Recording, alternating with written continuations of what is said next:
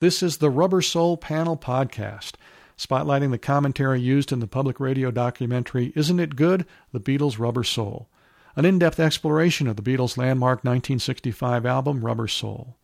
The entire program can be heard on your public radio station, if they carry it.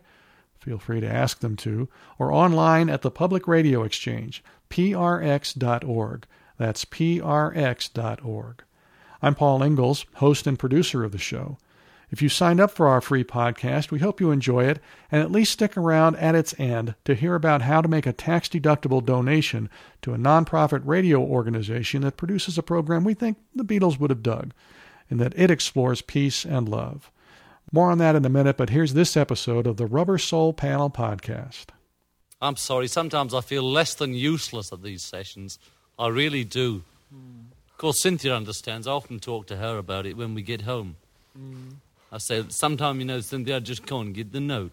In My Life, I think, is the perfect composition. If you were to rank the Beatles' greatest compositions, not performances, but greatest compositions, I would put that way high on the list. I think that song is really beautiful, both in terms of its sentiment as delivered through the lyric and its construction. In My Life was buried on this second side of the on the album. It was kind of, maybe they weren't sure how people were going to take this. John had a friend, a British journalist named Ken Alsop, and John Lennon had just published a book called In His Own Right with some of John's funny stories. He was a very talented writer in the style of a Lewis Carroll.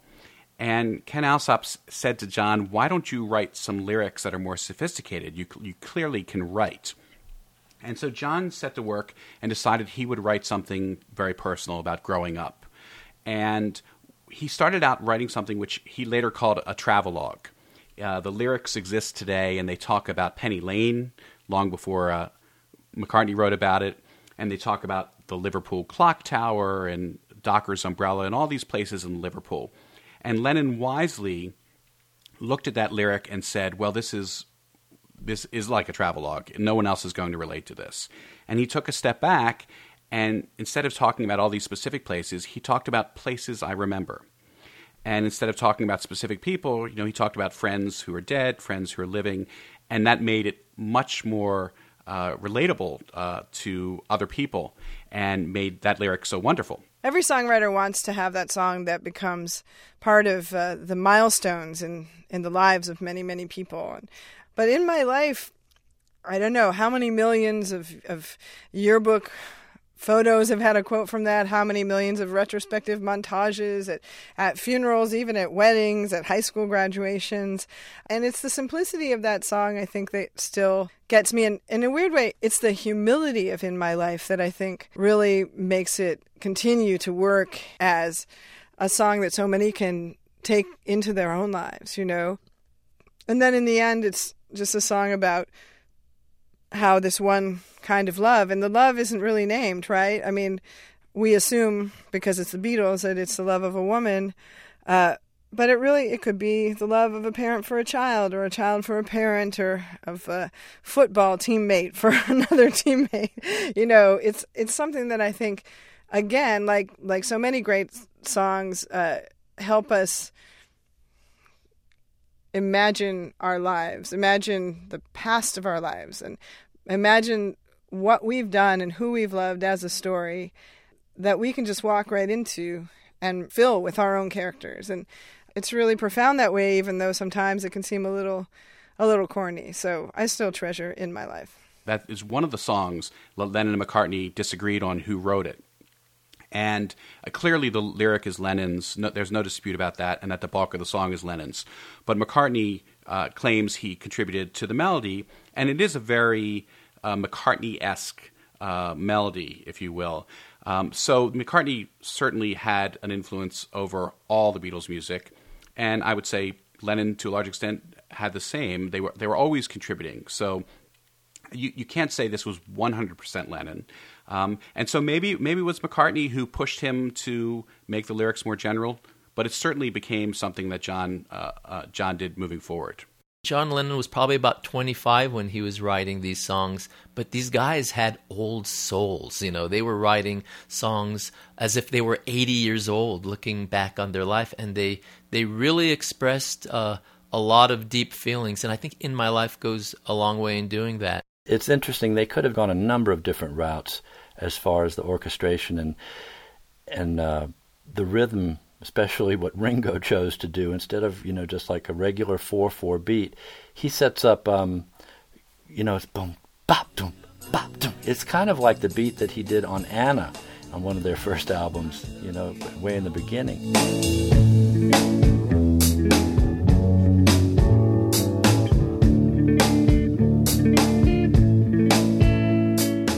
And it just sort of lifts that song up and, brings it out of the old normal 4/4 type of situation.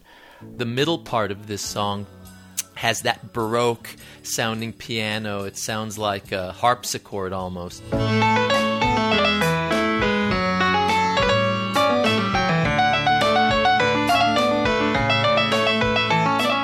When I was a kid and I loved In My Life, I remember sort of sitting down and trying to learn the piano solo. And it was incredibly frustrating. It's really difficult, basically just because the right hand and the left hand are doing very different things at the same time. And it's kind of easy to play one hand, to play the right hand part by itself or the left hand part by itself, but to play the two together at the speed they are on the record is virtually impossible. And it was really frustrating for me until I found out that on the record, the solo, which is played by George Martin, who produced the record, he recorded the right hand first, and then he overdubbed the left hand, and both were recorded at half speed so that he could play it very slowly. So he played each part separately an octave lower than he wanted it to sound, knowing that when the tape was sped up to regular speed, the notes would be an octave higher and twice as fast. So when you hear the solo, it just sounds like this kind of flawless piano technique, but it's really a trick. But it's just another example of George Martin, his major contributions that he would make to the Beatles' sound. I don't like George Martin's solo. I think it detracts from a really beautiful, sentimental tune. You get into the blues nature of it. There's a lot of kind of bluesy chords. There's a major seventh chord with an added ninth passing tone on I Know I'll Often Stop and Think About Them. But even better is the most gorgeous, unexpected D minor 7 chord on the title line, In My Life, I Love You More. And that uses tricks from the blues that turn an already powerful lyric into a poignant, yearning musical statement. I mean, D minor has no place in a piece whose tonal center is A major. So to have that chord appear at the right moment to accentuate the title of the piece is genius. And that musical moment with the unexpected D minor is also one of the key moments in the piece where there's only one voice singing.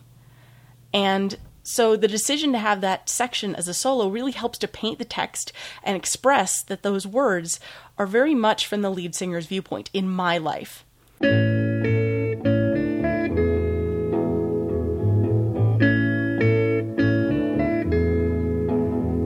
There are places I remember all my life.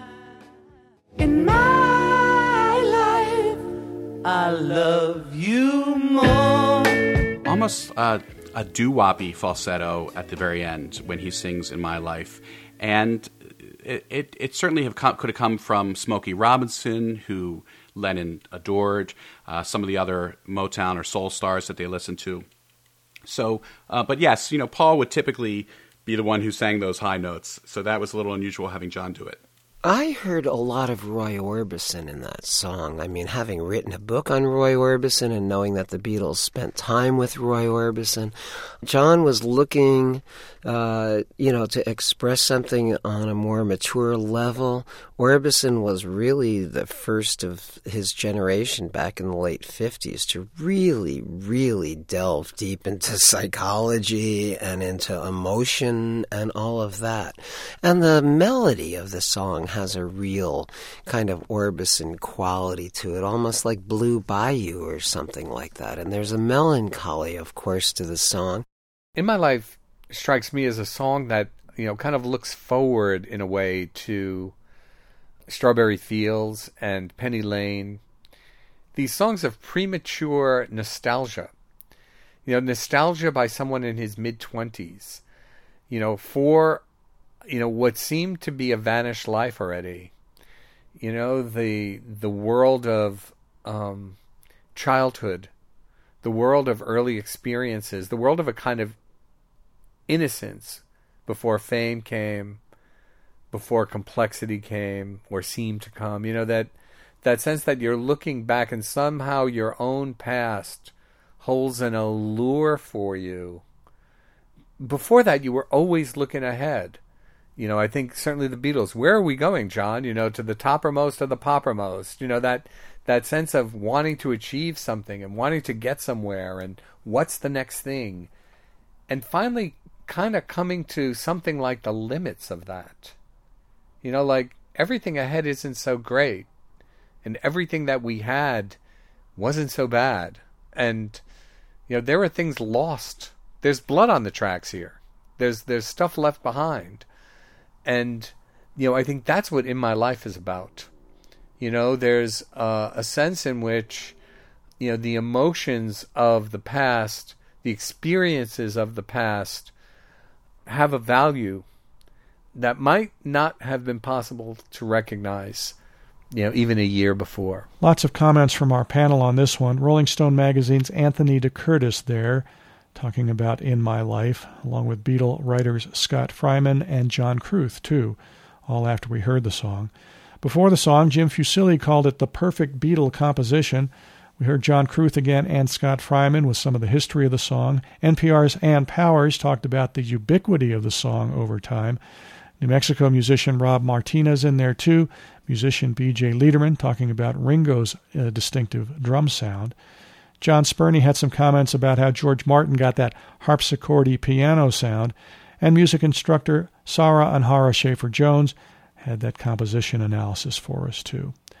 Copyright restrictions prevent us from using more than just a few seconds of Beatles music in this documentary work on the podcast, but obviously you can hear the music in this special online at the Public Radio Exchange, prx.org. That's prx.org, or on your local public radio station, or of course on your own copy of Rubber Soul, available for purchase everywhere you'd expect.